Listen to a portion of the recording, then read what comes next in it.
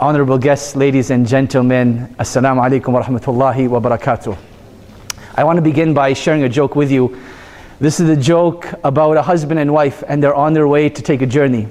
And you can imagine maybe they're going from Calgary to Kelowna, you know what I did today. And the husband, he asks his wife, honey, how long are you going to be? And the wife says, I will be ready in 5 minutes. The men in the room, we've heard this all the time from our wives, from our partners. 45 minutes go by and the wife still isn't ready. Eventually she comes down and the husband's really angry. So she's trying to put on a cheerful face and she's like, honey, let's get going. And the husband's like, shut up and let me drive. They get into the car and they start driving along. And the wife, she feels really bad. She's remorseful of everything that's taking place. So she wants to spark up a nice conversation. And as they're driving by this beautiful tree, she says, honey, isn't this tree so beautiful? And the husband gives her the stare of death. Just let me drive, leave me alone, I don't want to talk to you. Now the husband, he starts to feel bad.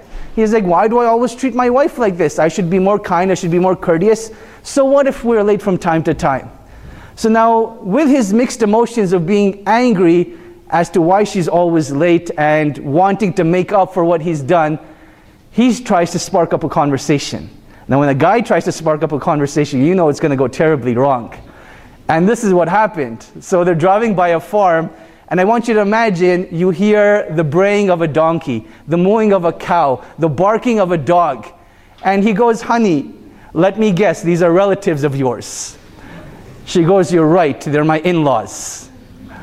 Now I begin with this joke, my dear brothers and sisters, and guests here tonight, because this is sort of what the discourse between the Muslim community and the non-Muslim community has been, where both parties, they come in with these pure intentions, wanting to contribute to the discussion on Islam, but somewhere in between something went wrong, and they end up becoming like that couple that is constantly arguing and bickering, but not knowing why. So tonight's discussion is about misconceptions about Islam. Now, when we talk about misconceptions, before we open up the floor for the misconceptions that you would like to discuss, I would like to develop a foundation. And this foundation is going to consist of 3 things. Number 1, the importance of having a holistic approach. So I want you to imagine I'm telling you a story. The first part of the story is a man died. That's pretty sad, isn't it? Second part of the story, this man died after he shot 5 people. Now you feel a bit more upset. Why would this man kill 5 people? You know, what's his deal?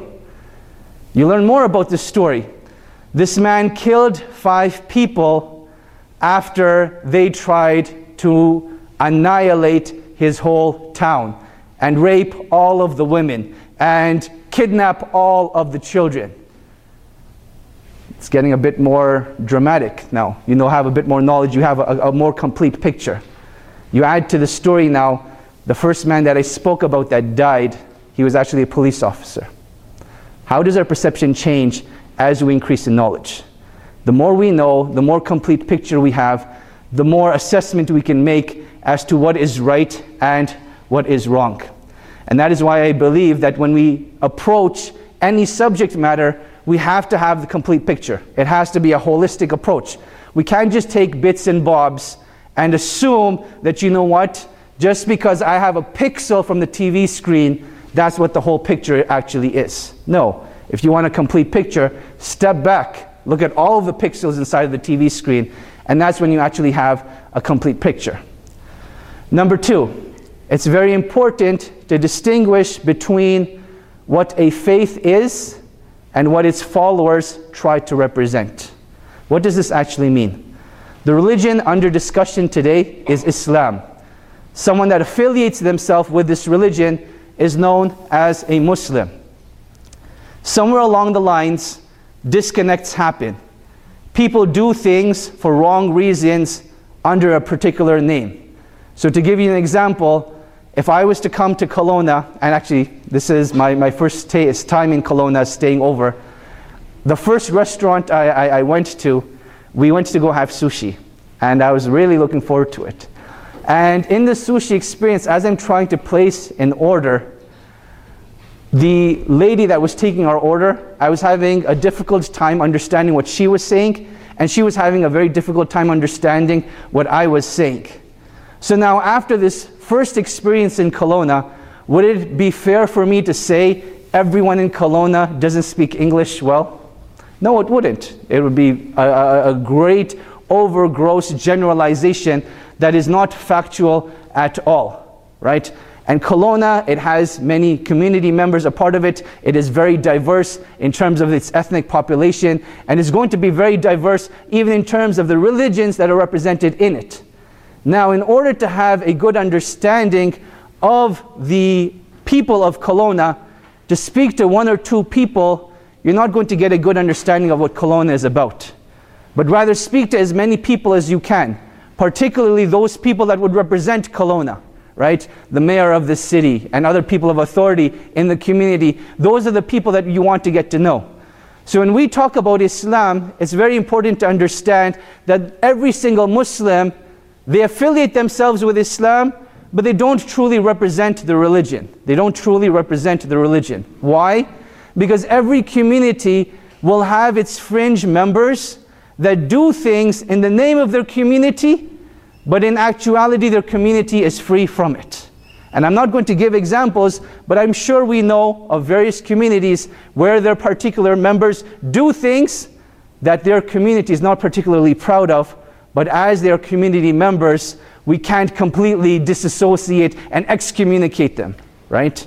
So that's the second thing I would mention, differentiate between what Islam truly is and its followers and who they try to represent. As a Muslim global community, there are about 1.6 billion Muslims across the world. 1.6 billion. That's over a sixth of the world's population. So look around you. What that technically means, for every 6 people in the room around us, one of them is Muslim. Generally speaking, if you were to look at the world in this fashion, that's what it would mean. So we're a very large population of people. Now, having said that, I want to talk briefly about the media. There's a reason why the name Muslim and Islam has become at the forefront of the media. And I want to do justice to this topic over here to the best of my ability. I was speaking to a journalist not too long ago, and I asked him, why is it that you only report the bad stuff that happens? You watch the news, what do you hear? You hear about someone getting killed, you hear about a bank robbery, you hear about bombs being dropped. These are the sort of stories you hear in the news.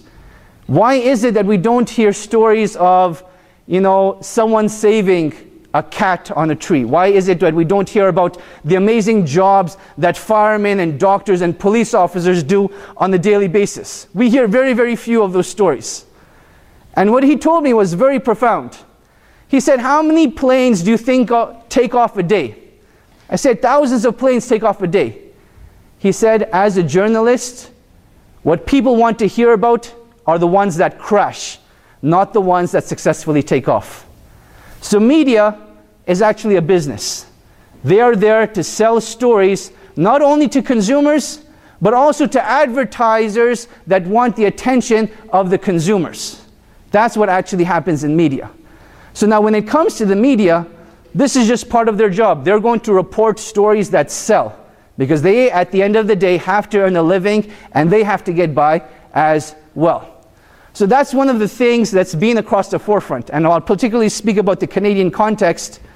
We recently had elections. And in these elections, something that we kept seeing over and over again was the issue of the niqab, the issue of a woman's face veil, and how a woman showed up at her oath of citizenship and she was wearing this face veil. Now, why did that deserve front page coverage? When most of us should know that in the history of Canada, only 2 women, not 20, not 200, not 2,000, not 2 million, 2 women in the history of Canada have showed up wearing a face veil to this oath of citizenship. Do we not have more important subjects to talk about? like our economic crisis, like things that are happening in our environment, like things that are happening to old age pensions. We have a lot more important things to discuss. Yet, it was a political strategy that was picked up by the media and brought to the forefront. Can I blame the media for doing that? No. Can I say it was unfair? Definitely. And that's what I believe we're here to talk about tonight. That not everything that we see on the media is actually fair representation. And I'm hoping that tonight we can open up our hearts and open up our minds and truly discuss what we have internally. I was telling one of the reporters earlier that, a reoccurring theme in romantic comedies is that there's a scene where a girl and a guy, they'll get stuck in an elevator, and prior to that there could be adversaries, but by that end of their, I don't know what the polite word for it is, but of their hookup inside the elevator, they end up falling in love, right? Even though they're completely different. And that's what I was saying, that our interaction as human beings is very socially dependent, right? When I'm behind a screen, you're going to get a completely different experience as opposed to if you're in front of me in person. And you get to know that standing in front of you right now, while you may not see it, I'm a nervous wreck inside. I'm shaking as much as I could. And my heart is beating really, really fast. But this is a part of the human experience. And that human experience is very, very important in understanding how the world works. Because we are humans at the end of the day, coming from different backgrounds, coming from different experiences, but we are all here together to make the communities, the cities, the countries, the globe as a whole, a better place to live in. With that introduction, I'd like to start off my first topic of discussion, which is the word Sharia. What does it actually mean and where does it come from? By a show of hands, how many people speak Arabic? If you speak Arabic, raise your hands. Fantastic. Thank you very much. You can put your hands down. So the word Sharia is a very similar word to the word Sharia.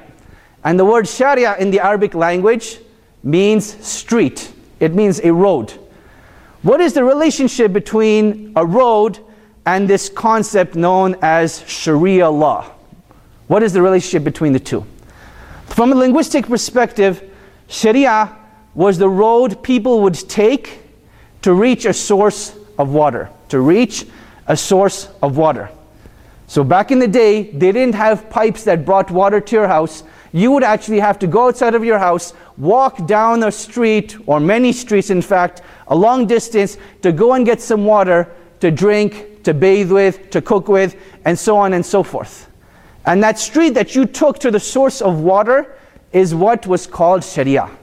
That is what Sharia means from a linguistic perspective. Now, what's the interesting thing about water? For those of you that are Bruce Lee fans, you remember this famous quote by Bruce Lee, "Be like water." Why did he say that? Because the impressive thing about water is that it can take any form that you put it into. So for example, you put water into a cup, it takes the shape of a cup. You put it into a jar, it takes the shape of a jar. It takes every single shape that you put it into. It is with that understanding that when you look at Islamic law, it is like water. Dependent on the time, dependent on the place, it is very dynamic. And it will accommodate to that place and to that time. When we talk about Islamic law and we talk about Sharia, it is important to understand, like any other system of law, it has integral components that it's trying to preserve. Meaning that, what is the philosophy of the law behind it? What is it trying to achieve? So when we talk about Sharia law and Islamic law, it has come to preserve 5 matters. It has come to preserve 5 integral things. Now, understanding these 5 integral things is very important. Why? Because if you can understand these 5 integral things, you as an individual right now who may have not known anything about Islam will be given a tool to distinguish what is truly Islamic versus that which is not. So the first thing that Sharia came to protect and to preserve is human life. The most important thing in Islamic law that needs to be preserved is human life. From a logical perspective, let us look at why. Because if you don't have human beings, there are no individuals to implement this law, right? And without those human beings, there's no law to practice. That is why they are the first integral component. So when you look at Sharia law, the first thing that it came to protect is human life. The second thing it has come to protect is faith, is religion. Why is religion important? When we talk about religion, and I understand people have a wide variety of orientations when it comes to their faiths and beliefs when it comes to their faiths. So take what I am saying in consideration to your particular belief. From a Muslim's perspective, when we talk about faith, it's not just about something that we do in a mosque. It's not just something that we do when Muslims get together. But when I talk about faith, faith for me is a way of life. The way I interact with my parents, the way that I interact with my spouse, the way that I interact with my children, the way that I interact with the mayor of the city, the way that I interact with all of you. All of this is dictated by a form of guidelines through my faith and religion. So my faith teaches me to be kind to people, to be courteous to people, to smile at people, to be generous to people, to be hospitable at people. Speaking of which, we have some treats for you at the end of the session. So please feel free to help yourselves at the end of the session. Right? So faith is not only just about what we believe, but it is about our rules of engagement with people. What are the guidelines that we need to interact with people? As a Muslim, we derive that from our faith. Why is that important to us? Because our success in this life and the next is based upon our moral and religious values. So the second thing that the Sharia came to protect is faith. The third thing that the Sharia came to protect is human intellect. Human intellect. Why is that important?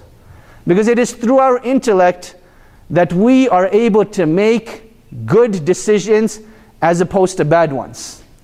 And this sort of gives you a small introduction as to why is it that Muslims don't drink alcohol.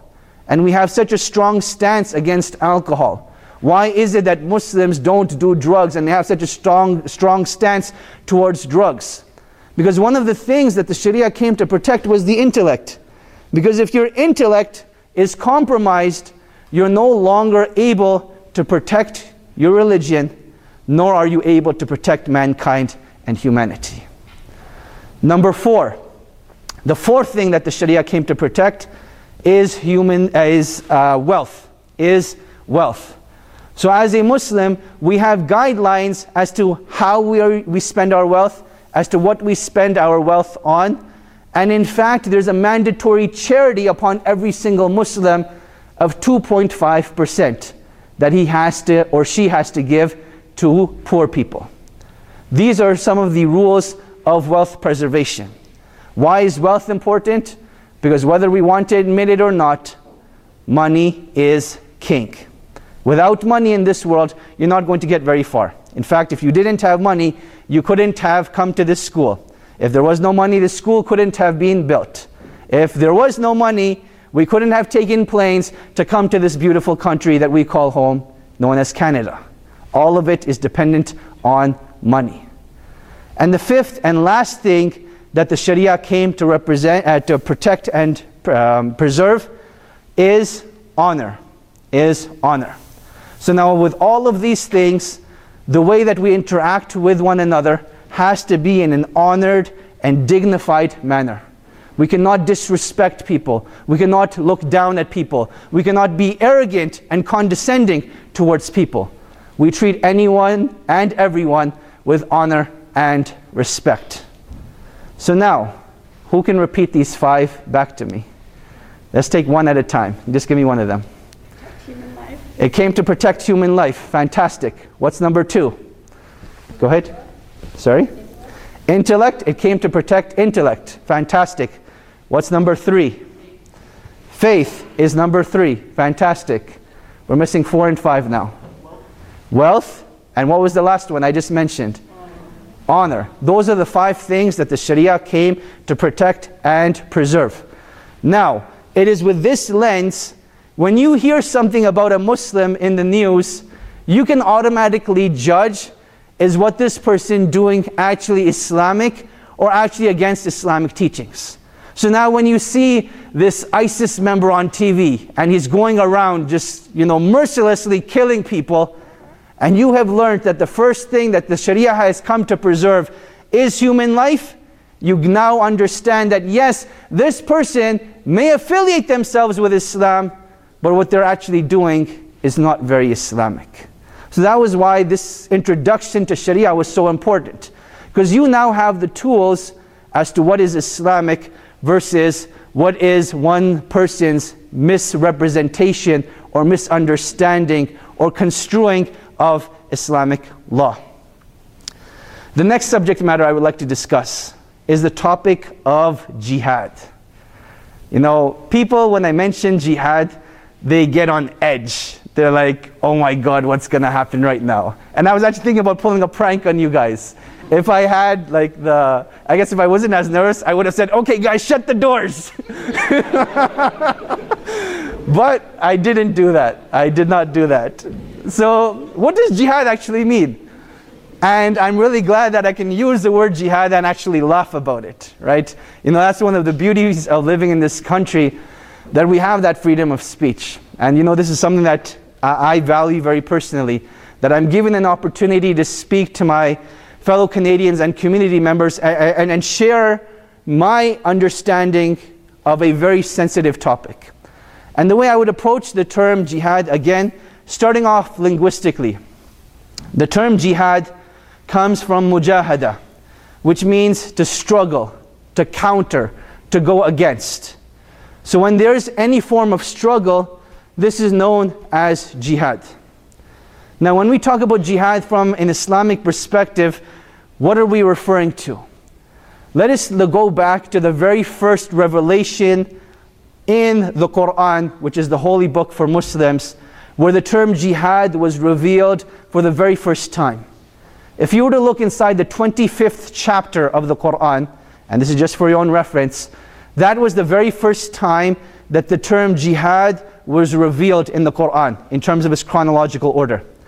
And the command that God gave in this verse was, وَجَاهِدْهُمْ بِهِ جِهَادًا كَبِيرًا, and go and perform with this a great jihad. So now let's put all the pieces of the puzzles together. We mentioned jihad is linguistically struggle. So go and perform a great struggle with this. What is the intended meaning of this? The intended meaning of this in this verse is actually the book of God himself, the Quran. That's what it's referring to. So go and perform a great jihad with this book. Meaning that the very first jihad that was revealed in the Quran was to wage a struggle against ignorance. That it was an educational, scholastic, academic struggle. That when ignorance is prevalent in the world, the first step to eradicating it is enlightening people with knowledge. Getting people to know that yes, there is ignorance and we need to do something to change it. That was the very first revelation of jihad in the Quran. What are the different types of jihad that actually exist? Common knowledge would assume that when we talk about jihad, it's simply about killing people. Because that's what we see on Fox News. You'll see someone again from an extremist group like ISIS or like Al-Qaeda. They're blowing up buildings and they're like, yes, we're waging Islamic jihad. But that couldn't be further from the truth. Because when you actually look at the concept of jihad in Islam, there's approximately 14 different categories of it, of which only 3 of them have any form of physical violence related to it. And I use the term physical violence very loosely, because you'll notice that not all types of violence is the same, as we saw in the story of the police officer that I started off with. So now, what are the other types of jihad? From a Muslim's perspective, the greatest form of jihad is definitely an educational jihad. Waging war on ignorance is of the utmost importance. A second form of jihad is the struggle that we face as human beings in serving our parents. a man came to the Prophet Muhammad once and he said, "O Prophet of God, grant me permission to go out on an expedition with you." The Prophet asked this young man, "Are your parents still alive?" The man said, "Yes, O Prophet." The Prophet responded by saying, فَفِيهِمَا فَجَاهِدْ, that go and perform jihad in serving your parents. And this put things into perspective for this man, that he thought, you know what, I wanted to achieve this great station in Islam by going out on an expedition with the Prophet of God. Yet the Prophet of God is telling me, you know what, know your role. Your role right now is to take care of your parents. And that is the most important thing that you could be doing. And that is another great station in Islam, where a person dedicates themselves to taking care of their parents. Now, certain concepts could be relatable, and other concepts will be completely foreign.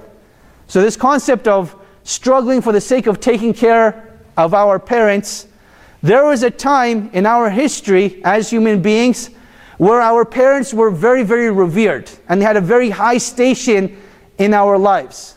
And as we grew, as we technologically advanced, as we let pop culture dictate our social and moral values, that level of reverence has gone down over time. To such a state that, you know, if we see someone shouting back at their parents or speaking back to their parents, it's no longer taboo. But in Muslim culture, speaking back to your parents or doing something to intentionally anger your parents is actually considered a major sin. It's actually considered a major sin in Islam to do something to harm your parents. So that cultural disconnect may be there, and that's why I want to give you that small tangent. Another form of jihad that takes place is jihad with one's wealth.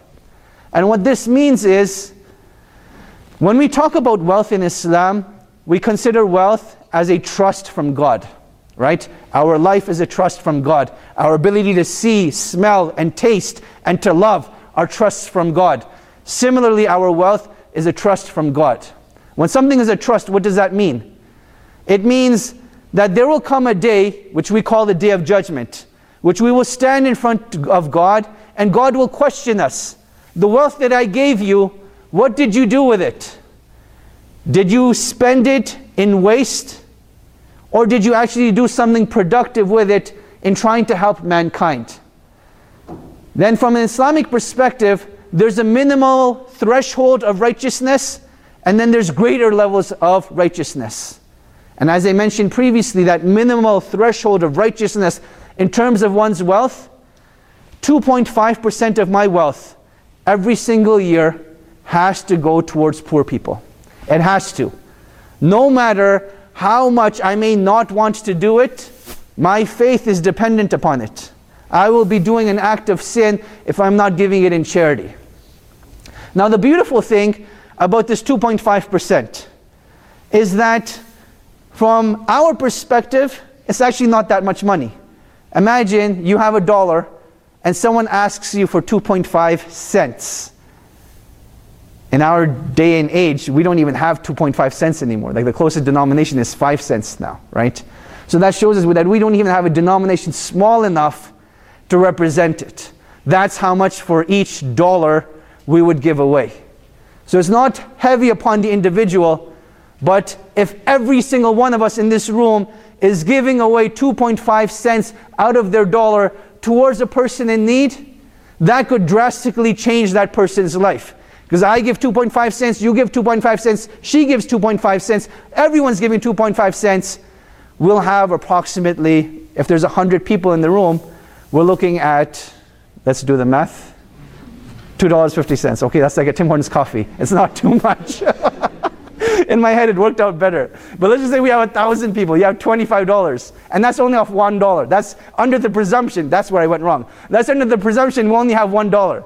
Right? If you have $1, we're each giving 2.5 cents. Realistically, I think we, as students, I know we're all broke, but we have more than $1, right? So you have $100, let's just say, right? It goes up to like $25. That's $25 per month. You can drastically change someone's life.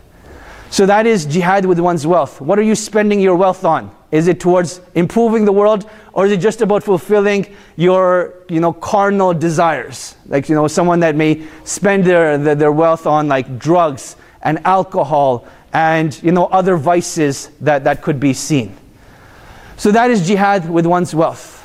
Now, let me conclude the issue of jihad. What is important for us to understand about jihad after this small introduction? I mentioned in my introduction on jihad is that yes, there are certain forms of jihad that do bring about human struggle in a physical sense. We want to call it violent. I would say violent would be fair, but violence comes with a stigma.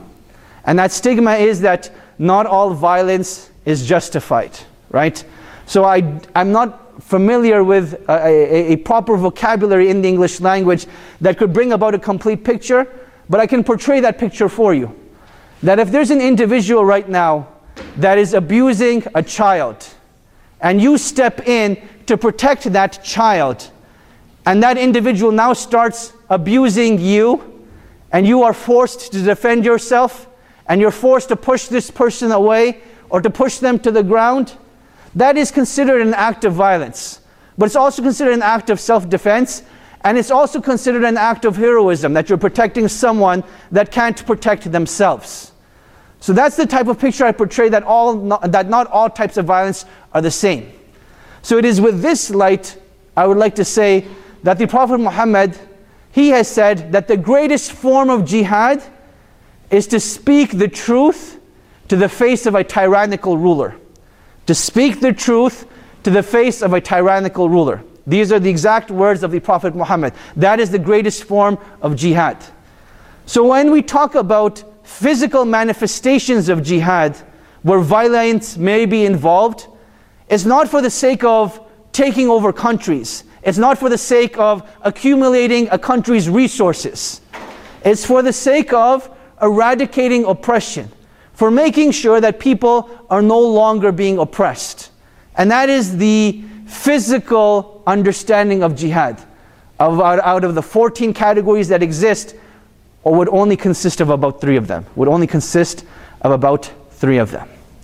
The last topic of discussion that I want to enlighten you with to a certain degree, and I hope you'll allow me to use that word.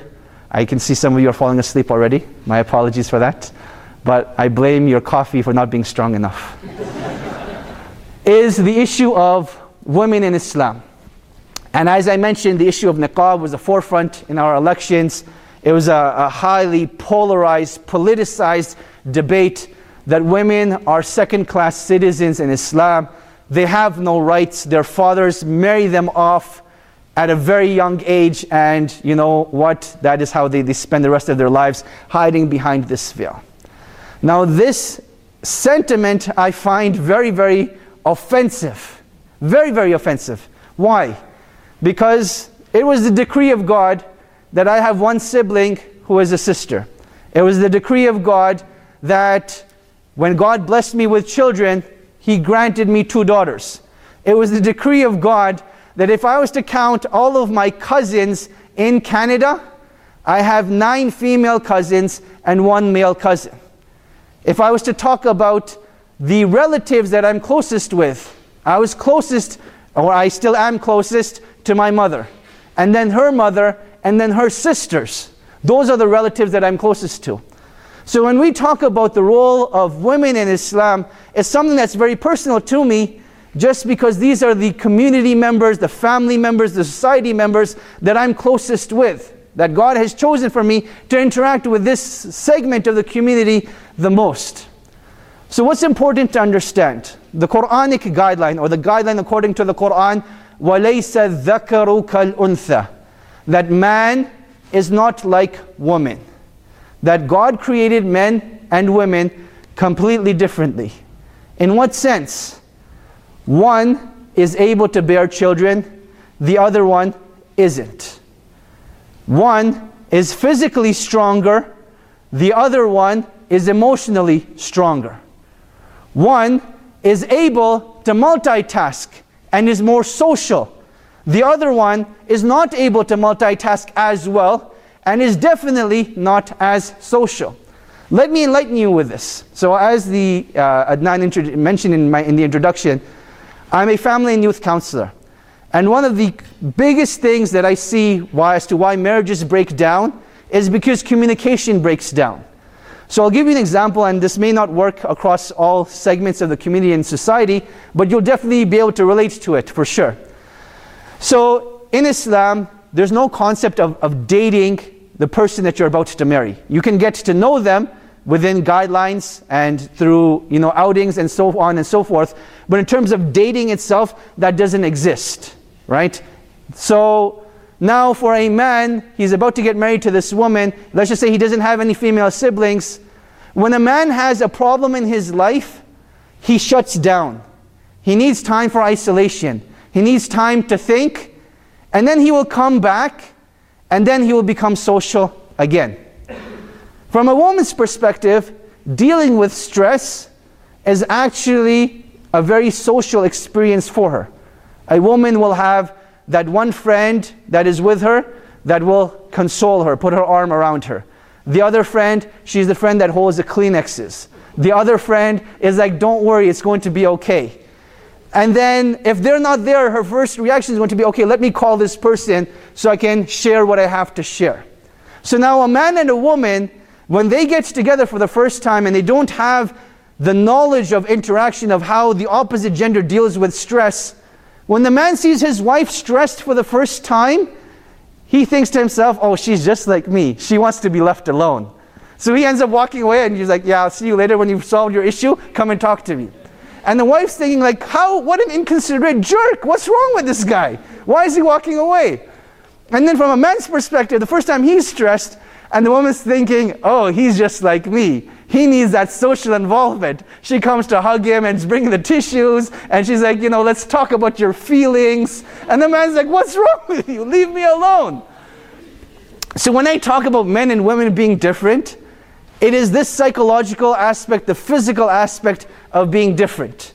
So now, if we were to give both of these two different creations of God the same roles, that would be very challenging, because God created us very different.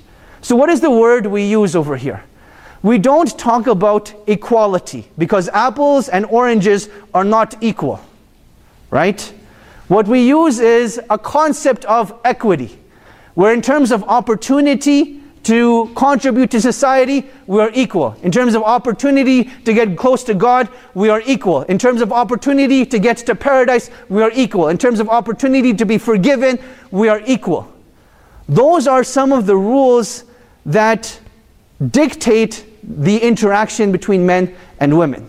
Now the obvious question is going to arise and come up, hey, if that is the case, why is it that Muslim women wear a headscarf and Muslim men don't? What's the deal with that?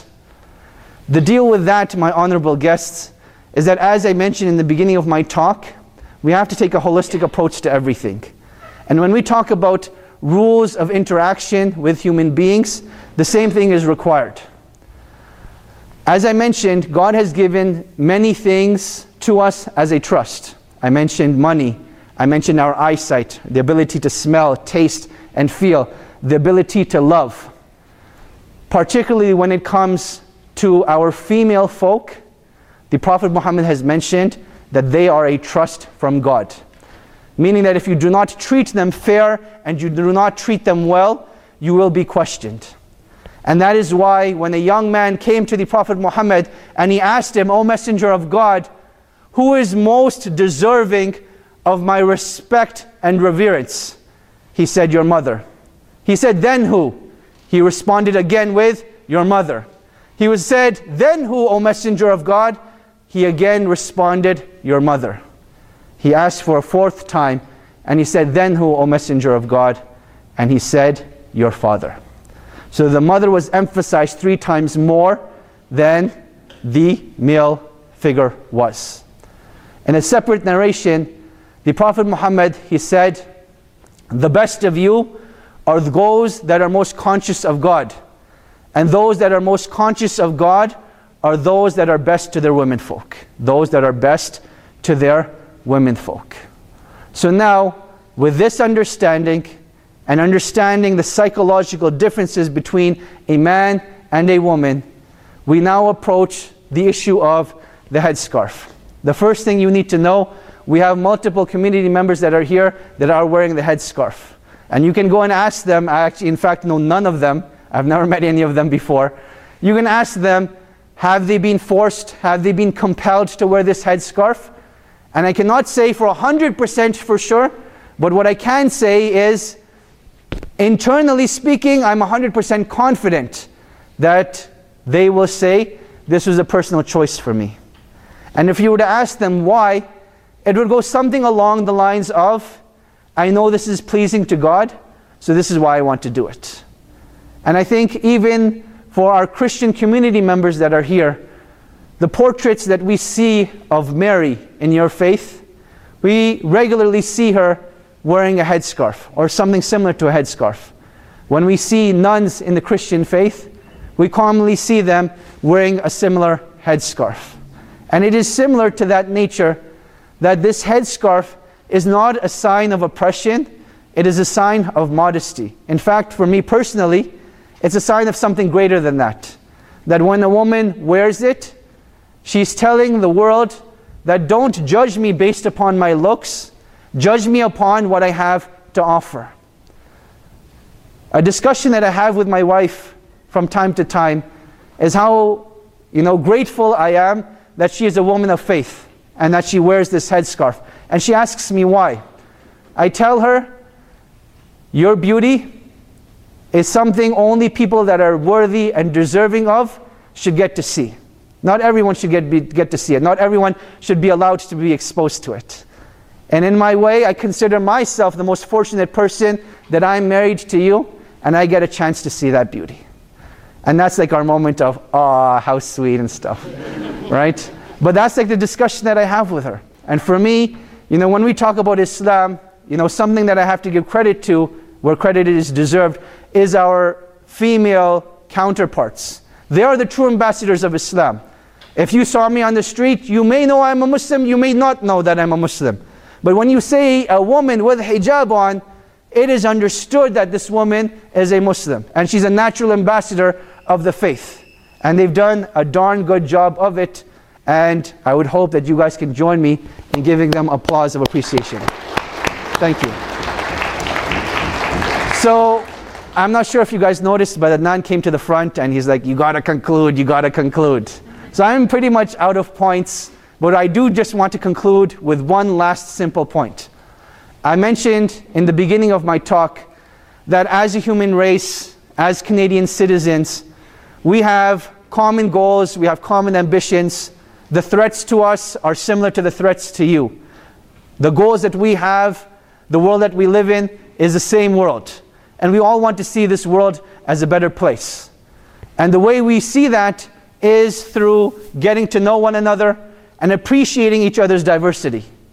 Now, everything that I've shared tonight, I can hope is palatable to you. But I cannot expect that each and every single person agrees with everything that I've said. What I can hope for, though, is that we will mutually respect our differences and that we will still love and care for one another.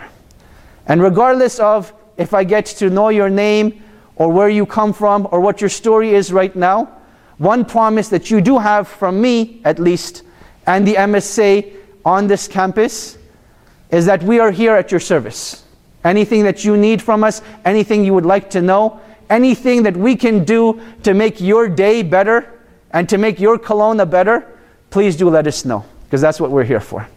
Ladies and gentlemen, thank you very much for your attention, and I open up the floor for questions.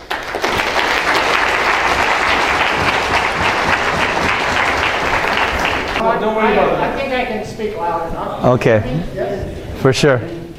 I have a number of problems with what you said, but I will restrict it to one point. Sure. You have just given us your version of Islam. Yes. Now, by the way, I would ask the same question if you're a Christian or a Jew or a Hindu. Right. If we had an ISIS member standing before us right now, he would give us his version of Islam. Correct. And he would say his version is correct and your version is wrong. Correct. So my question is, why should I believe your version and not his version? Fantastic. Thank you very much for your question.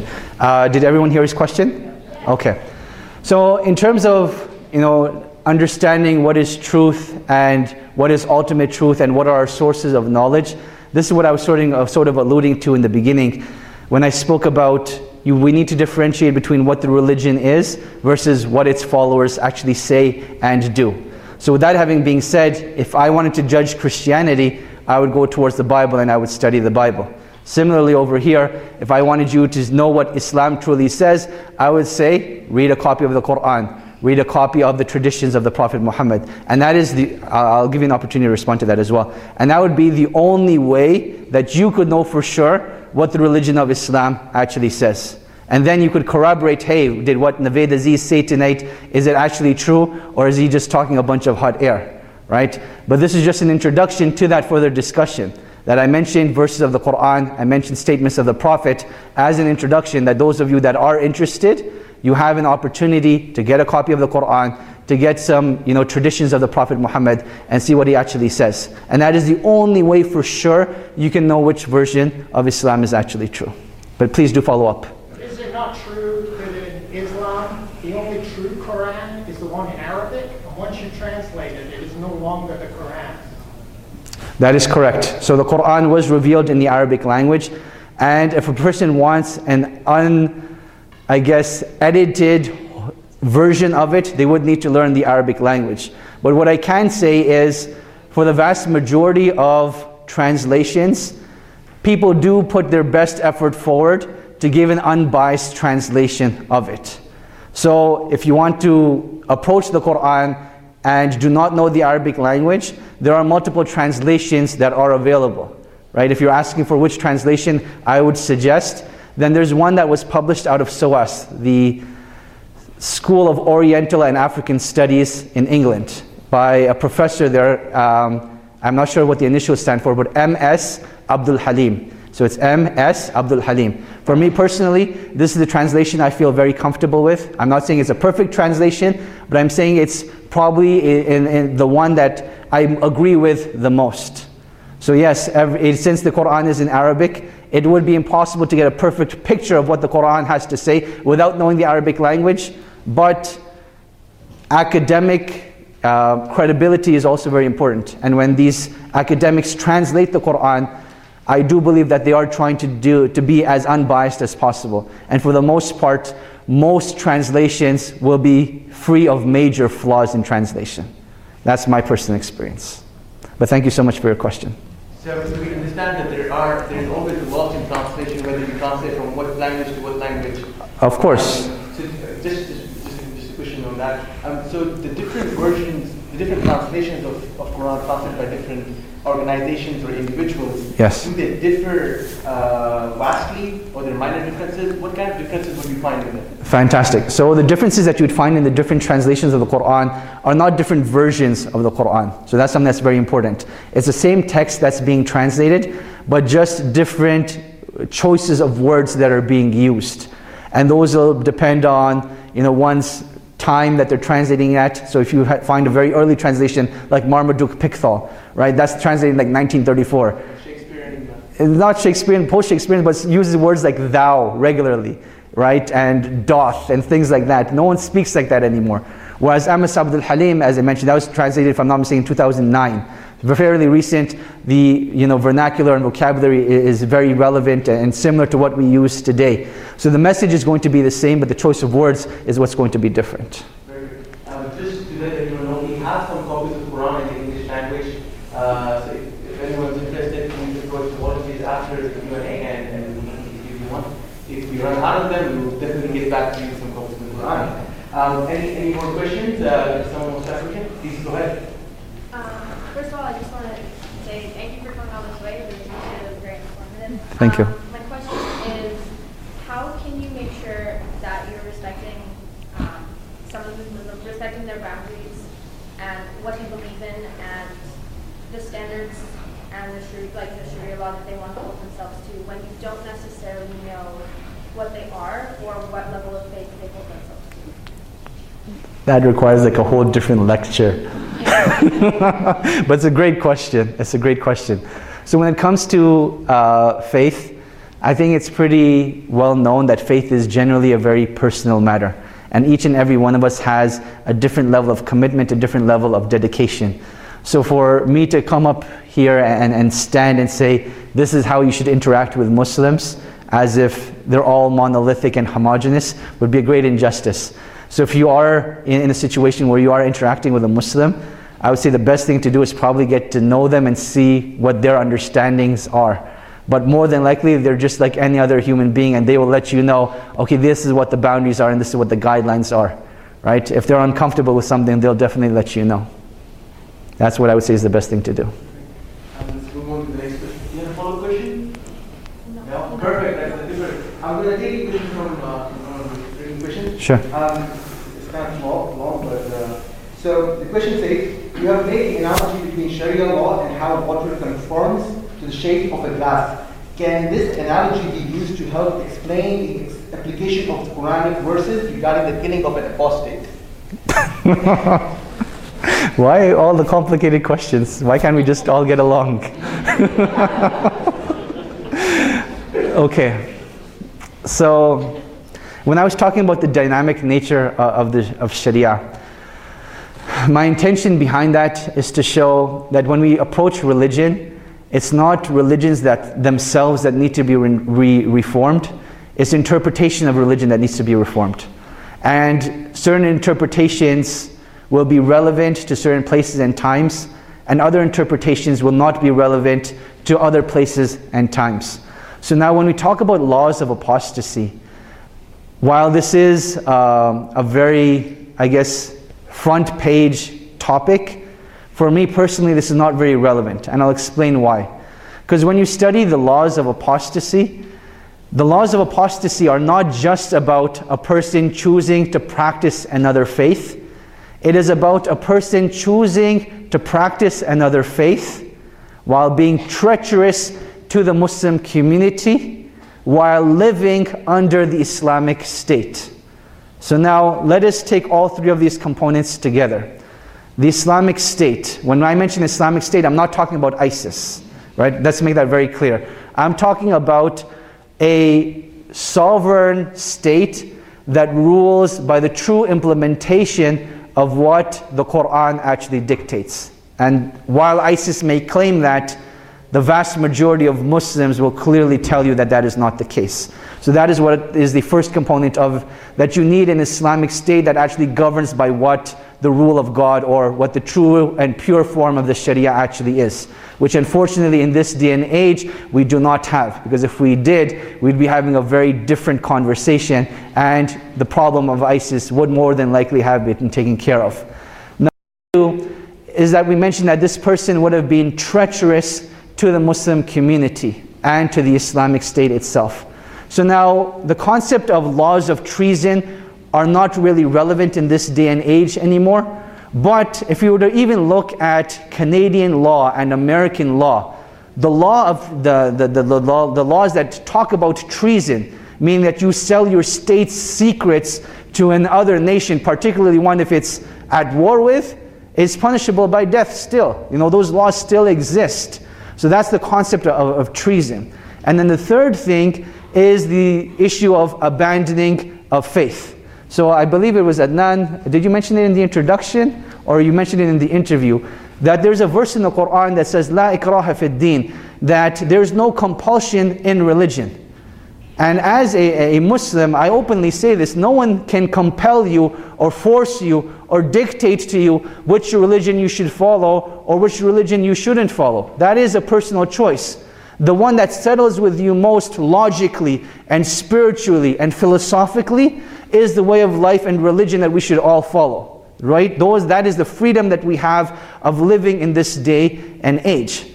Now, understanding all of this, people like to talk about the laws of blasphemy. My simple response to this is, let's talk about what is relevant. We're talking about something that is completely theoretical and has no practical application whatsoever. Now, if we want to talk about how Saudi Arabia implements laws of apostasy or how they're implemented in Nigeria, we can speak about political innuendo and political objectives, but that's a completely different discussion as to what the law of God actually says. So now, trying to answer the question of, does that mean we can wipe out laws that are mentioned in the Quran or laws that are mentioned in text? And the answer to that is no. But what we can do is we can figure out guidelines as to when it is appropriate for them to be implemented and when it is not appropriate for them to be implemented. And that would be the distinction between reforming the Sharia as opposed to reforming our interpretation of it. And the simplest thing I can say is that God knows best. Thank you very much. So the next question is Allah and the God of Christianity the same God? Good question. And in a simplistic version of it, yes. Even linguistically speaking, if you were to find a Christian that speaks Arabic, they will refer to their God as Allah. So Allah, linguistically, all it means is the one that is worthy of being worshipped. That's what it linguistically means. So one that is taken to be worshipped because he's worthy of being worshipped is known as Allah. And this is shared in the Arabic language with Christians, with Jews, and with Muslims. Maybe take some questions from the floor now. Oh, yes. Please go ahead. I'm going to ask some very good questions from here. But, someone, please go ahead. Sorry. So this is just from my perspective, something not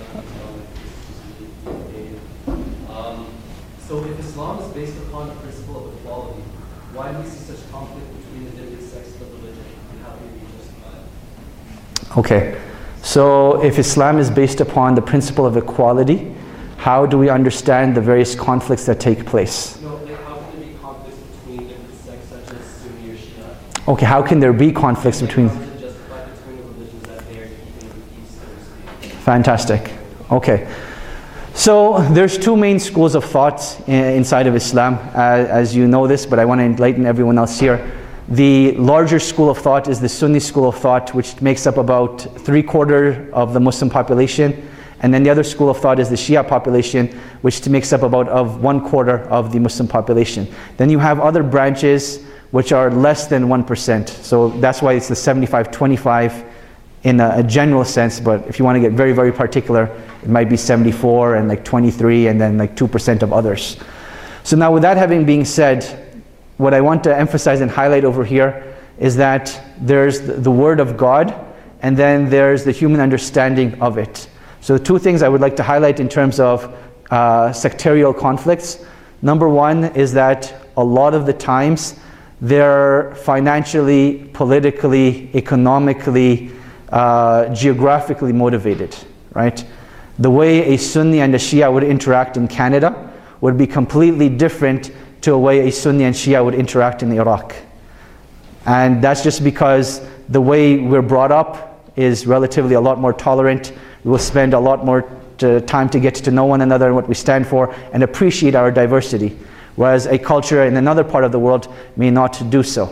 So now, with that having been understood, people never want to look foolish. They want to be able to justify their actions with something, even if it's nonsensical. So people will take verses of the Quran and traditions of the Prophet, and they will say that I'm justifying my act according to this. But this goes back to the issue, and I'll come back to you in a second, is that human interpretation versus God, what actually God said, are two different things. So now people will justify it, but does the religion actually say it? No, not at all. In fact, I believe throughout history, not even within different sects, but within different religions, we've all lived peacefully and tolerantly with one another, up and until a select few from each and every community came and said, you know what, we're no longer, we don't like this, we don't like peace, so let us create war. And each and every community will have those members. But it's about the greater majority, keeping that leash very, very tight on those individuals so that they're not given a voice and they're not given a following and they're not given the ability to instigate violence. And that's my 2 cents. Good attempt, though. I appreciate that. I'm going to take a question. So no follow-up questions anymore because there are so many questions coming in. So some papers have 2 questions. We'll go through the first question. If time allows, we'll answer your second question as well. Sure. So that you want to give opportunity to ask what you can. And one thing I just want to add, Adnan, is that in the case, like we would like to conclude at 8:30, and the only reason I want to do that is because I want you guys to enjoy the refreshments. But in that situation where, you know what, you don't get to ask your question now, I will be sticking around later so that you can ask your question. If you have to leave and you can't stick around to ask your question, you can tweet me. It's at Navaid Aziz. It was on the poster, or I can even put it on the board. Or likewise, look me up on Facebook. I have a public Facebook page. You can post your questions there, and we can start a conversation that way. So just because your question may not be answered, we're not trying to ignore you, but we're trying to get to you. In case that we're not able to, please reach out once again by tweeting at me or sending a Facebook message. I'm not on Snapchat yet. I'm trying to get there. Or you can just reach out to Adnan or the MSA on campus, and we can accommodate your question that way. Please go ahead. The question says, in Christianity, they say if you do not invite Jesus into your heart, you will go to hell. Also in Islam, they say if you do not believe in Prophet Muhammad, if you on his teachings, you will go to hell. So if I am a good person, if I'm a good person my whole life, but do not believe anything that I did not see here for myself, then do I go to hell? So this concept of religious exclusivity, who gets to decide who's going to heaven and hell?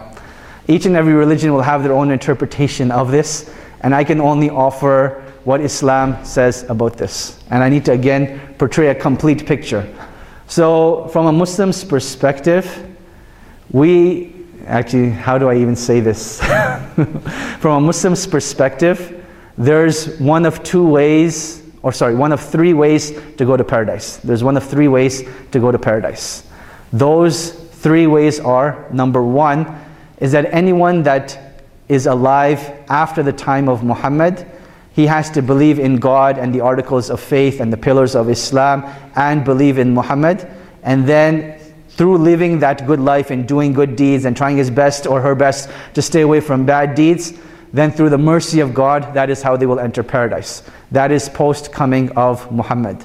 Now, pre-coming of Muhammad, we believe that the followers of every prophet, they will enter paradise due to their following of the prophet.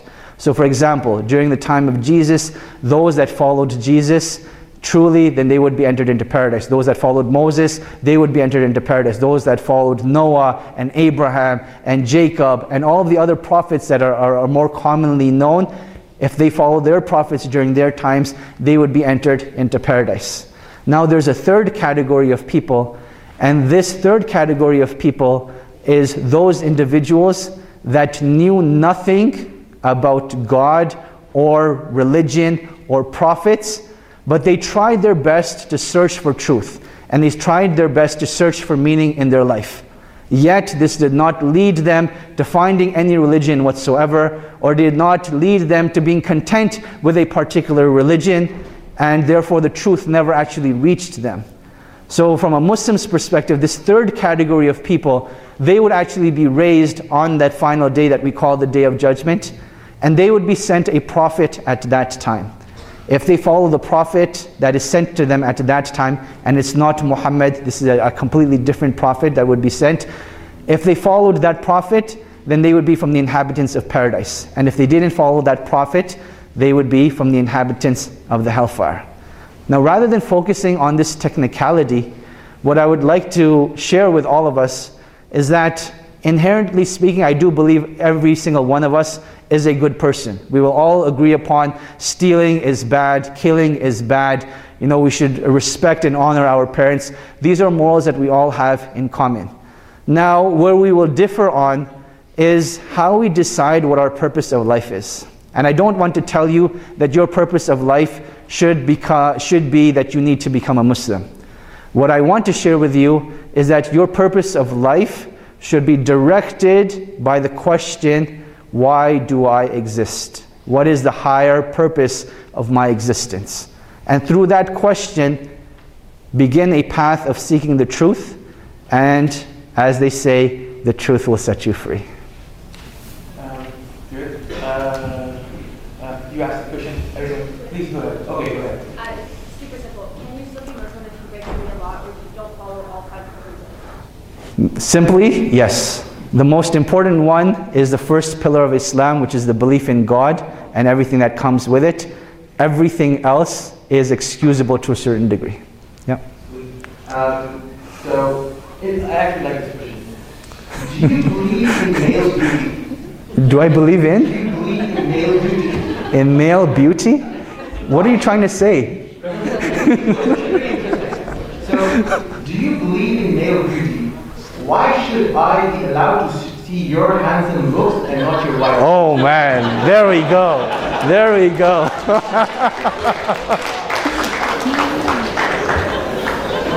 So the issue of being worthy of seeing someone's beauty, as I mentioned, that was like a personal thing between my wife and I. That's not a religious justification behind it, right?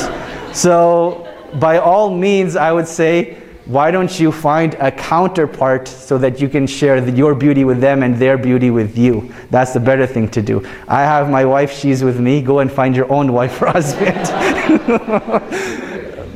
But was that really the question? Okay. The second part of the question, I didn't read it. I'm going to skip to the next question. And if we have time, come back to it. Sure. Yes, so there is a question right there, sir. Yes, sir. Yes, sir. Yeah, it's sort of related to the last question. Yes. You were saying that the reason why women cover their faces so that they aren't judged by the books. Oh, so not cover their face, but wear the headscarf. Yes. So they're not judged by the books. Not judged just upon their looks. Yeah. But it does sort of seem like you could make the same argument for men wearing a headscarf, where men shouldn't be judged by the looks. Just upon their looks. So I'm just wondering what you have to say about that. Fantastic. Very good question. So there was actually a lapse in my speech or in my thought process when I was talking at that time. And what I wanted to mention was the holistic view to gender interaction in Islam. So one of the rules that we have in terms of gender interaction is that if you find the opposite gender sexually attractive, then one of the first things that you're meant to do is that when you interact with them, you don't directly look at them in the eye, but rather when you speak to them or interact with them, you look down at the ground. Likewise, there's the encouragement that in Islam you're not allowed to have intercourse before marriage, right? So in that situation, the people who are of an age where they're able to get married, they're actually encouraged to fast to decrease their sexual desire. Likewise, they shouldn't be exposing themselves to temptation. And by temptation, I mean like pornography and things like that. So you don't expose yourself to that. So now part of this holistic approach is that we have this belief that God knows us best. And the way that's complemented with psychology, when you look at it from a psychological perspective, men are more visually stimulated as opposed to women. And that is why when you look at who the porn industry actually targets, it is men and not women. Yes, there are a fragment of society that will be targeted by the porn industry for that, but the clear majority is definitely men because they thrive off that visual stimulation, whereas that is not the case for women. Now, does that mean that a woman is not visually stimulated? No, I'm not saying that at all. But what I am saying is that studies actually show that when it comes to visual stimulation, it's a lot greater exponentially for a man than it is for a woman. And that is why a woman has that extra step, and this is my understanding of the situation, of covering herself, along with when a man finds a woman attractive, that he not look her in the eye and he lower her gaze towards her. And if he's at an age where he should get married but doesn't get married, he is also encouraged to fast, and he's also encouraged to refrain from that temptation. So that would be my brief answer to that. So, sorry, just one second. Did you have a follow-up? Oh yes. What if you're gay? What if you're gay? Great question. So this is actually a discussion I was having with Just to interrupt you, so this actually is the next question. Oh, it is the next question? So, just answer both of them together. Fantastic. I'm just going to take a drink of water first.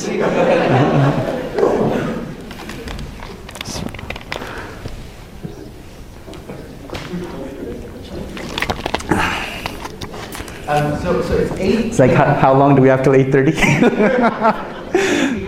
have 6 minutes to 8:30. I think we'll go 5-10 minutes longer so that we can just answer a couple of more questions. Fantastic. If you want to leave, don't leave. Fantastic. So let me start off with answering the gentleman's question first. So the same laws would apply to someone that is homosexual. So in terms of, before they get married, if they find someone attractive, they should lower their gaze towards them, not have eye contact with them. If they're at an age where they can get married and are not, they are encouraged to fast. Now I want to tie in the stance of homosexuality in Islam. There's two things that people often confuse. One is a legal right versus what is morally, religiously sinful versus rewarding. So let me start off with the first aspect. Again, one of the beautiful things about living in Canada is that we get to choose our sexual orientation. And there's the freedom to have any form of orientation that you like. In fact, if I'm not mistaken, it's actually illegal or on its way to becoming illegal to asking someone what their sexual orientation is. That's the beauty of living in a place like Canada. So now in a place like Canada where someone can choose and decide who they want to marry and fall in love with and have a relationship with, that freedom definitely exists.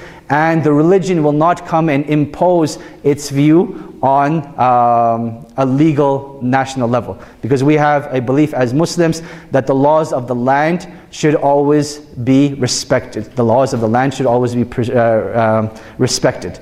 Now, in terms of what is the Islamic approach to homosexuality, and where do we stand on this? So in terms of the feelings that an individual has towards someone of the same gender, those feelings are not sinful. Those feelings within of themselves are not sinful. What ends up becoming sinful is the actual sexual act itself. That is what becomes sinful. Now, you will get a wide spectrum of understanding marriage and homosexuality from Islamic faith, from an Islamic perspective. You will find certain imams, a very, very small minority, and by imam I mean religious leaders in the Muslim community, that actually will perform matrimonial services for members of the same gender. You will find that the vast majority of them will not accommodate to the religious marriage, but they will accommodate to the civil marriage. They will accommodate to the civil marriage. Now, understanding this distinction between religious marriage and civil marriage is very important. Because in terms of religious marriage, we believe that it is not up to human beings to decide who can religiously get married and not, but rather that is something that is ordained by God Himself. But in terms of the civil marriage, this is something that the law of the land dictates, and the law of the land will say who gets to get married and who doesn't. So now, I hope that's made sense. In my head, that made sense. I hope I've orated in that sense. Did that make sense to you? It did? Okay. As long as the questioner understood where I was coming from, that's what it's important. Good. Do we have any questions here? Because I have some. Please go ahead. Sorry. So please go ahead. No. I've noticed that most Shiites... Sorry, who's talking right now? I don't know. Okay. Sorry.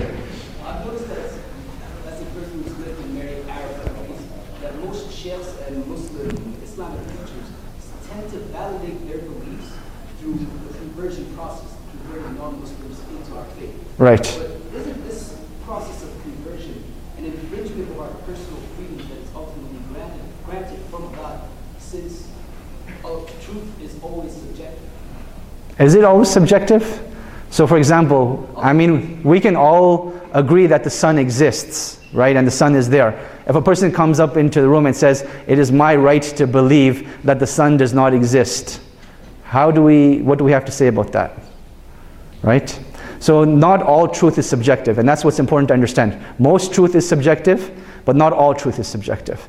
So now in terms of validation and preachers from the Middle East and Islamic countries, again, I like to speak about the Canadian context because I was born and raised in Canada. So now, in terms of validating what they do and what they say, unfortunately, since we don't live there and I'm not a part of that segment of the world, I can't really comment on it. But what I can say, again, from a Muslim's perspective, people are free to believe what they like. No one has the right to dictate what someone believes in and doesn't believe in. We can disagree, but we disagree respectfully.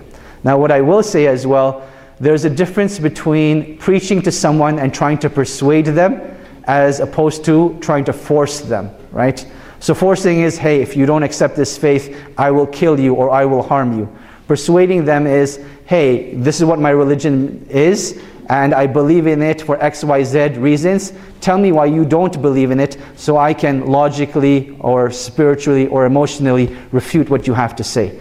So that's the key distinction between persuasion and compulsion. So that's what I would try to say. In most of the cases, there are subtle external forces kind of forcing you into this, like our family structure, our family's orientation. So all we're saying is that it's subjectively a truth that kind of makes the infringement of conversion not accurate. I don't understand what that means. Sorry. I think that's a very good point. But I think this is the tagline of Muslim Student Association. Learn your religion, don't inherit it. Because a lot of Christians are Christians because their parents are Christians, Muslims are Muslims because their parents are Muslims, Hindus are Hindus because their parents are Hindus. So we inherit our religion instead of learning it. So I mean, and this is a difficult thing. Yes, there are external forces that guide a person's ideology, but that's a struggle. That's the whole struggle. You gotta overcome that. You gotta learn your religion and choose it for yourself. And yes, it is a struggle, but you know, it can't be. We can't really deny it. I don't know if that answers your question. Thank you. Thank you for having my back. I appreciate that. Yeah. So my question was I see usually three things mixed here. One is the Quran, Yes. another is Hadith, and another is the tradition. It's just like mixing Jesus, the Old Testament, and the traditions of the Christian church. Like you just mentioned law of blasphemy, there is or law of apostasy, there is none in Quran, but there is a social cultural reason for it to be in medieval Islam. How do you comment about that? I mean, and a lot of these problematic things we can evade the questions, but they do exist in medieval either church traditions or Sharia law. So how do you really deal with these problems in a very fundamental way? So I'm so glad that it's 8:33 right now. I'm not going to run away from the question, but what's important to understand is each religion has its sources of legislation, right? And I've highlighted two of them in the Muslim faith. One is the Quran and the other one is the Hadith, or the sayings and actions of the Prophet Muhammad.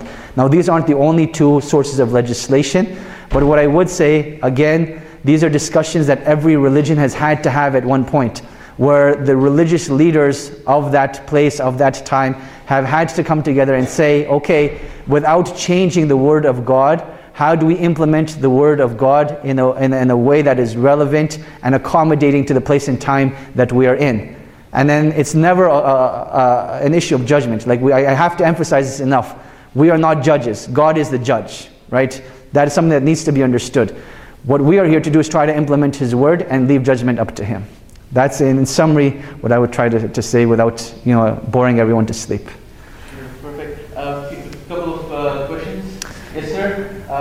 Yes, sir. And that will be the end of questions from the audience. Can we just take one from here and this individual over here? Yeah, those will be the last two then. But we'll start with over here, please. You, yes. A few months ago on CBC radio, they had people calling in talking about ISIS. There was a guy who claimed to be, he was an older man, a scholar of the Muslim religion, and he said on the radio that nowhere in the teaching of Islam does it say to be kind or tolerant to people who believe differently than what the Quran teaches. And I heard that, I was like, wow, that's pretty shocking. a statement. I was wondering if you could give some representative examples from the teachings of Islam, how Muslims, people who believe Islam, are to deal with, treat, interact with people who believe differently than others. Fantastic. So the first thing I'll refer you to is a verse of the Quran itself, chapter number 60, verse number 8. In this verse, God tells us how to interact with different faiths that are not at war with you, nor have they exiled you from your homes. So in this verse, God highlights two things. أَن تَبَرُّوا وَتُقْسِطُوا إِلَيْهِمْ. Number one, bir is to show righteousness, and qist is to show justice. So God has emphasized two key components over here, that our interaction with other faith members is to be based upon righteousness and justice. Justice meaning that we give them their due rights and fulfill their rights for them. And then righteousness is to go above and beyond what the situation requires. So for example, I can see that you're thirsty. Rather than me waiting for you to ask for a glass of water, I'm like, hey, why don't you take this bottle? So that's righteousness, is going above and beyond. And this is what actually God legislated in the Quran itself, chapter 60, verse number 8. In terms of practical examples, I mean, I believe history is filled with through them.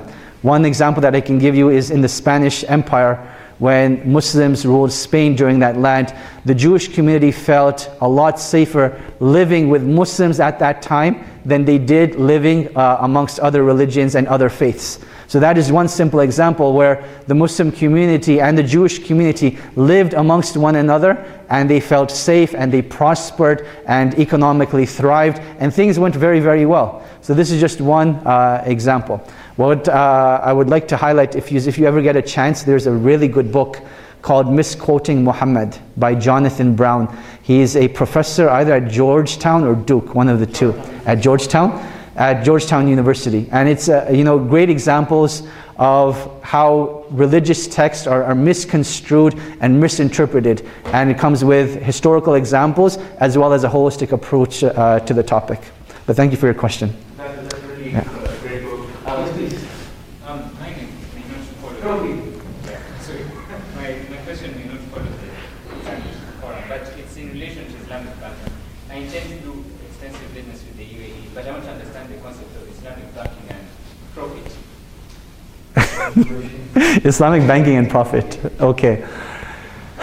Bismillah. Okay, so the foundation of Islamic banking is that we are not allowed dealing with money that we have not rightfully and justly earned. That is the basic premise of it. And under this basic premise, that is where you get such strict guidelines in transactions.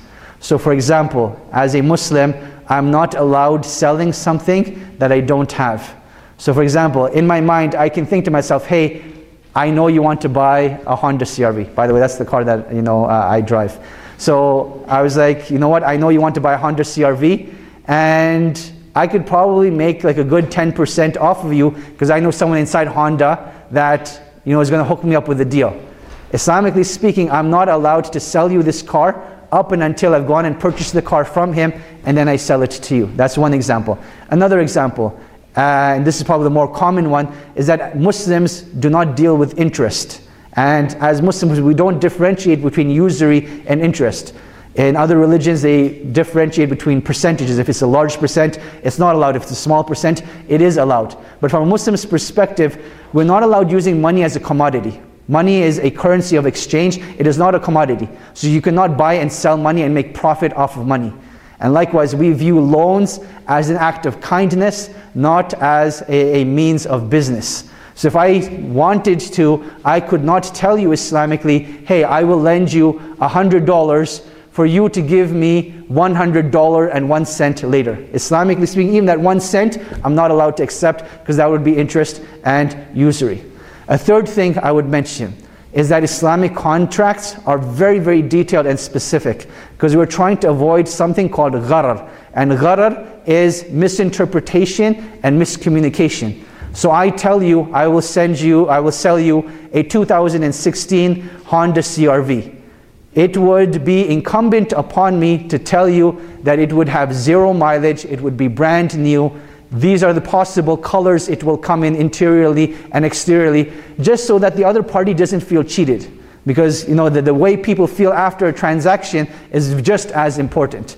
Now I know this is beyond the scope of what we're discussing, so I'll conclude with those 3 points. But if you are interested in knowing more, what I can say is, one of the other community members that I work with at my mosque, he's actually done his bachelor's and master's in Islamic finance. And we have a YouTube channel. If you go to that, he's delivered a 6-week course, and each week was about an hour and a half. So if you go to IISC Multimedia on YouTube, that's my mosque's YouTube channel. And you can find a series on Islamic finance over there in the English language that will hopefully facilitate your journey in Islamic banking. I think there's one, basically yes or no question, I believe. Is there a pure form of Sharia law present in this world now? I didn't hear you. Is there a pure form of Sharia law present in this world now? And simple answer to that, in its purest form, no, it does not exist. Okay, so there is a second part of that question as well? I thought you said yes and no, and that was it. So I really want these people to enjoy their refreshments. You didn't let me finish. So there's a second part of the question which we can't take. So you can always come and speak to our guest speaker once we officially close the event. But can we take one more question, please? Just one more? Sure, but last one. Like, I really want them to enjoy their refreshments. This last one. This is the last one. Is beating your women permitted in Islam, and in which context? Okay, so this is a very long answer, but I will summarize it to the best of my ability. The reason why people presume this is an Islamic issue, number one, is the prevalence of domestic violence in certain cultures. Certain cultures are more prone to domestic violence than others. Some of those cultures happen to come from Muslim lands, so that is why it is seen. Number two is that there is a verse in the Quran, which is surah number 4, verse number 34, that depending on how you read this verse and who has translated the verse, they will interpret this verse that if you find from your spouse, and spouse over here in the feminine gender, that she has been adulterous or has been on the verge of adulteress, and you fear from her disobedience and rebellion, then separate from their bed, then advise them, and then separate from their beds. And then the third thing that is mentioned is the word darb in the Arabic language. Now the word darb is one of those words that has multiple understandings and interpretations. Interpretations. So the word darb can be used to travel. The word darb can be used to separate. The word darb can also be used to strike, right? So now, depending on the person who's interpreting it, they will come up with a different presentation of this verse. What I would like to highlight over here is, let us go back to this concept of having a holistic approach and see what the guidelines of interaction between a man and woman are. When God says in the Quran, in the 31st chapter, that He has made marriage as a sign from God.